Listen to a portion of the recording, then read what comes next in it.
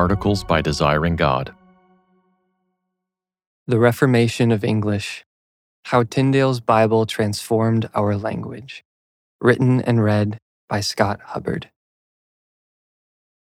In the late summer or fall of 1525, sheets of thin sewn paper bounced across the English Channel, hidden in bales of cloth and sacks of flour. They passed silently, secretly, from the Channel to the London shipyards, from the shipyards to the hands of smiths and cooks, sailors and cobblers, priests and politicians, mothers and fathers and children. Declothed and unfloured, the first lines read, "I have here translated, brethren and sisters most dearly and tenderly beloved in Christ, the New Testament for your spiritual edifying, consolation, and solace." And then, a few pages later, "This is the book of the generation of Jesus Christ, the son of David, the son also of Abraham." Here was the Gospel of Matthew, translated from the original Greek into English for the very first time. The entire New Testament would soon follow, and then portions of the Old Testament before its translator, William Tyndale, would be found and killed for his work. Reforming English. For centuries past, a normal Englishman might have thought God spoke Latin. England's only legal Bible was a Latin Bible, translated over a millennium prior by the church father Jerome, who died in 420. For them, the Psalms were simply the songs of a foreign land. The Ten Commandments rumbled toward them with no more clarity than Sinai's thunder. They knew, perhaps, that the Word became flesh and dwelt among us, but apart from bits and snatches, they had never heard him speak their language, until now. Over the following years, some would burn this book and some would be burned for it. Some would smuggle this book into England and some would cast it out. But the book itself, once translated, could not be forgotten. Illegal or not, the English scriptures would find their way into English pulpits and English hearts, reforming England through its mother tongue. And along the way, another Reformation would take place. A Reformation often overlooked, and yet one could argue just as far-reaching. Tyndale's translation would reform not only England, but English. It would shape the future not only of English religion, but of the English language. As biographer David Daniel writes, newspaper headlines still quote Tyndale, though unknowingly, and he has reached more people than even Shakespeare. Dangers of translation. From a distance of 500 years, we may struggle to grasp how the English Christian Church could possibly oppose the English Christian Scriptures. For, amazingly enough, it was the Church that banned and burned this book. The Catholic authorities of Tyndale's day offered at least two reasons. First, translation is inherently dangerous. In the early 1400s, a generation after John Wycliffe had published the first English Bible, translated from the Latin Vulgate, however, rather than the Hebrew and Greek, the Constitutions of Oxford declared, "It is a dangerous thing, as witnesseth blessed St. Jerome, to translate the text of the Holy Scripture out of one tongue into another, for in the translation the same sense is not always easily kept. We therefore decree and ordain that no man hereafter, by his own authority, translate any text of the Scripture into English or any other tongue, and that no man can read any such book, in part or in whole." The priests and magistrates of Tyndale's day enforced such laws with a vengeance, sometimes burning Christians alive simply for possessing the Lord's Prayer in English. An English Bible, of course, posed more danger to a corrupt church than to a common Christian. Even still, such was their position. Translation was simply too dangerous. Our rude and rusty tongue. Apart from translation itself being seen as dangerous, however, the idea of an English translation was considered ridiculous. The English language, when Tyndale began to write, says Danielle, was a poor thing, spoken only by a few in an island off the shelf of Europe. In 1500, it was as irrelevant to life in Europe as today's Scots Gaelic is to the city of London. Though English sufficed for everyday communication, Latin dominated the highest spheres of life. Magistrates wrote in Latin, professors wrote and taught in Latin. Literary works appeared in Latin, the clergy conducted their services in Latin. How then could the Bible be translated into English? A poem from John Skelton, written in the early 1500s, captures the supposed absurdity of an English translation. Our natural tongue is rude and hard to be ennued, that is, revived, with polished terms lusty. Our language is so rusty, so cankered and so full of frorwords, that is, awkward words, and so dull that if I would apply to write ornately, I wot not where to find terms to serve my mind. Such a rude and rusty tongue could not carry the oracles of God, or so the authorities thought. Bible for Plowboys. William Tyndale grew up, along with every other boy his age, hearing the Word of God in Latin. The Lord's Prayer did not begin, Our Father, which art in heaven, but Pater Noster, qui es in celis. And like some other boys his age, he spent his school days preparing to speak that Latin word as a priest to the next generation. But he never did, or at least not for long. We know few of the reasons Tyndale grew weary of a Latin-only religion and began to burn to read the Bible in English. Perhaps he noticed that of all Europe in the 1520s, England alone had no legal vernacular translation. Perhaps he heard about, and even read, Martin Luther's groundbreaking German Bible, published in 1522. Perhaps he noticed all the Catholic corruption that only a mute Bible could endorse.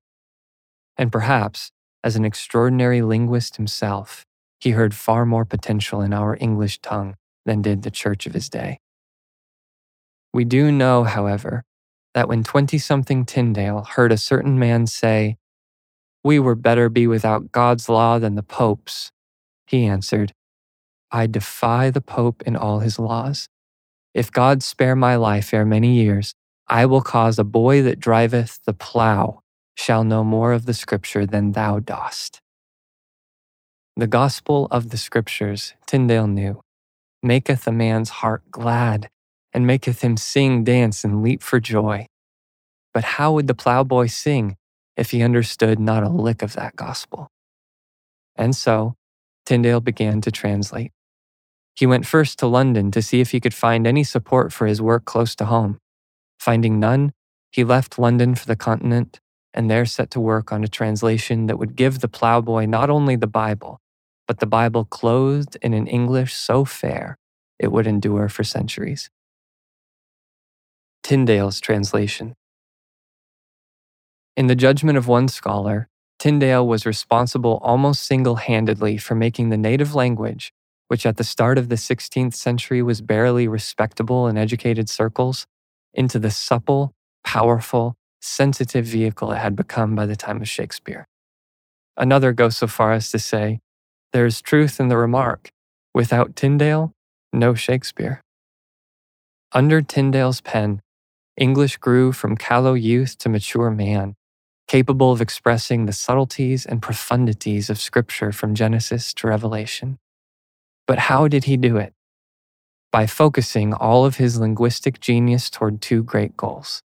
First, Danielle writes, to understand the Greek and Hebrew of the original Bible texts as well as it was then humanly possible to do. Secondly, to write in English that, above all and at all times, made sense. Accuracy and clarity were Tyndale's hallmarks, and they made for an English at once strangely new and strikingly familiar. Moses speaking English. First, Tyndale's commitment to accuracy gave his English a strange newness. A foreign flavor clung to his English phrases, as if his language traveled abroad and came home with a new accent. Sometimes, readers felt the change in the totally new words Tyndale coined to capture the meaning of the text. Intercession, atonement, Passover, mercy seat, scapegoat.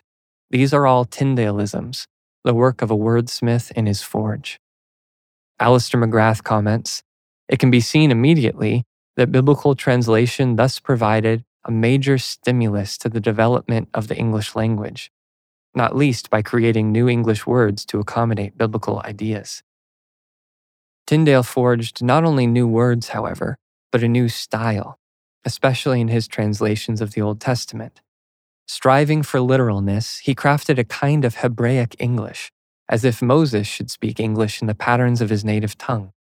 For example, strange as it may seem, the simple construction, the noun of the noun, the beast of the field, the birds of the air, came into English through Tyndale's translation of a Hebrew form called the construct chain. Tyndale could have fitted this Hebrew form into existing English syntax. Instead, he invented a new English form, and thus adorned our English with Hebrew robes. Following the syntactic contours of the Hebrew, Robert Alter writes, achieved a kind of compelling effect, at once lofty and almost stark. And more examples could be listed. The influence of Hebrew on our language, and to a lesser extent Greek, Danielle argues, is nothing short of immense. And the credit is due largely to Tyndale. By grasping the original languages so tightly, he brought much of them back into English to our great enrichment. Scripture in plain language. Alongside that strange newness, however, was a striking familiarity, born from Tyndale's commitment to clarity. His English may have traveled abroad, but it never lost touch with its roots, and particularly its Saxon roots. Latin, as we've seen, dominated the respectable discourse of Tyndale's England.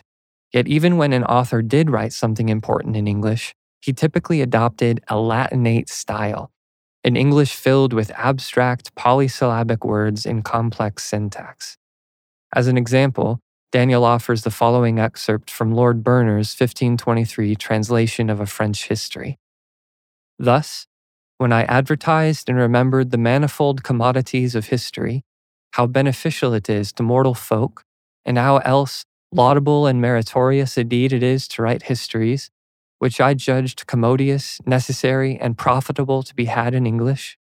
Of the 46 words in this partial sentence, 11 consist of 3 syllables or more, 6 of those 11 reach into the 4 or 5 syllable range, and most of them lie under a fog of abstraction.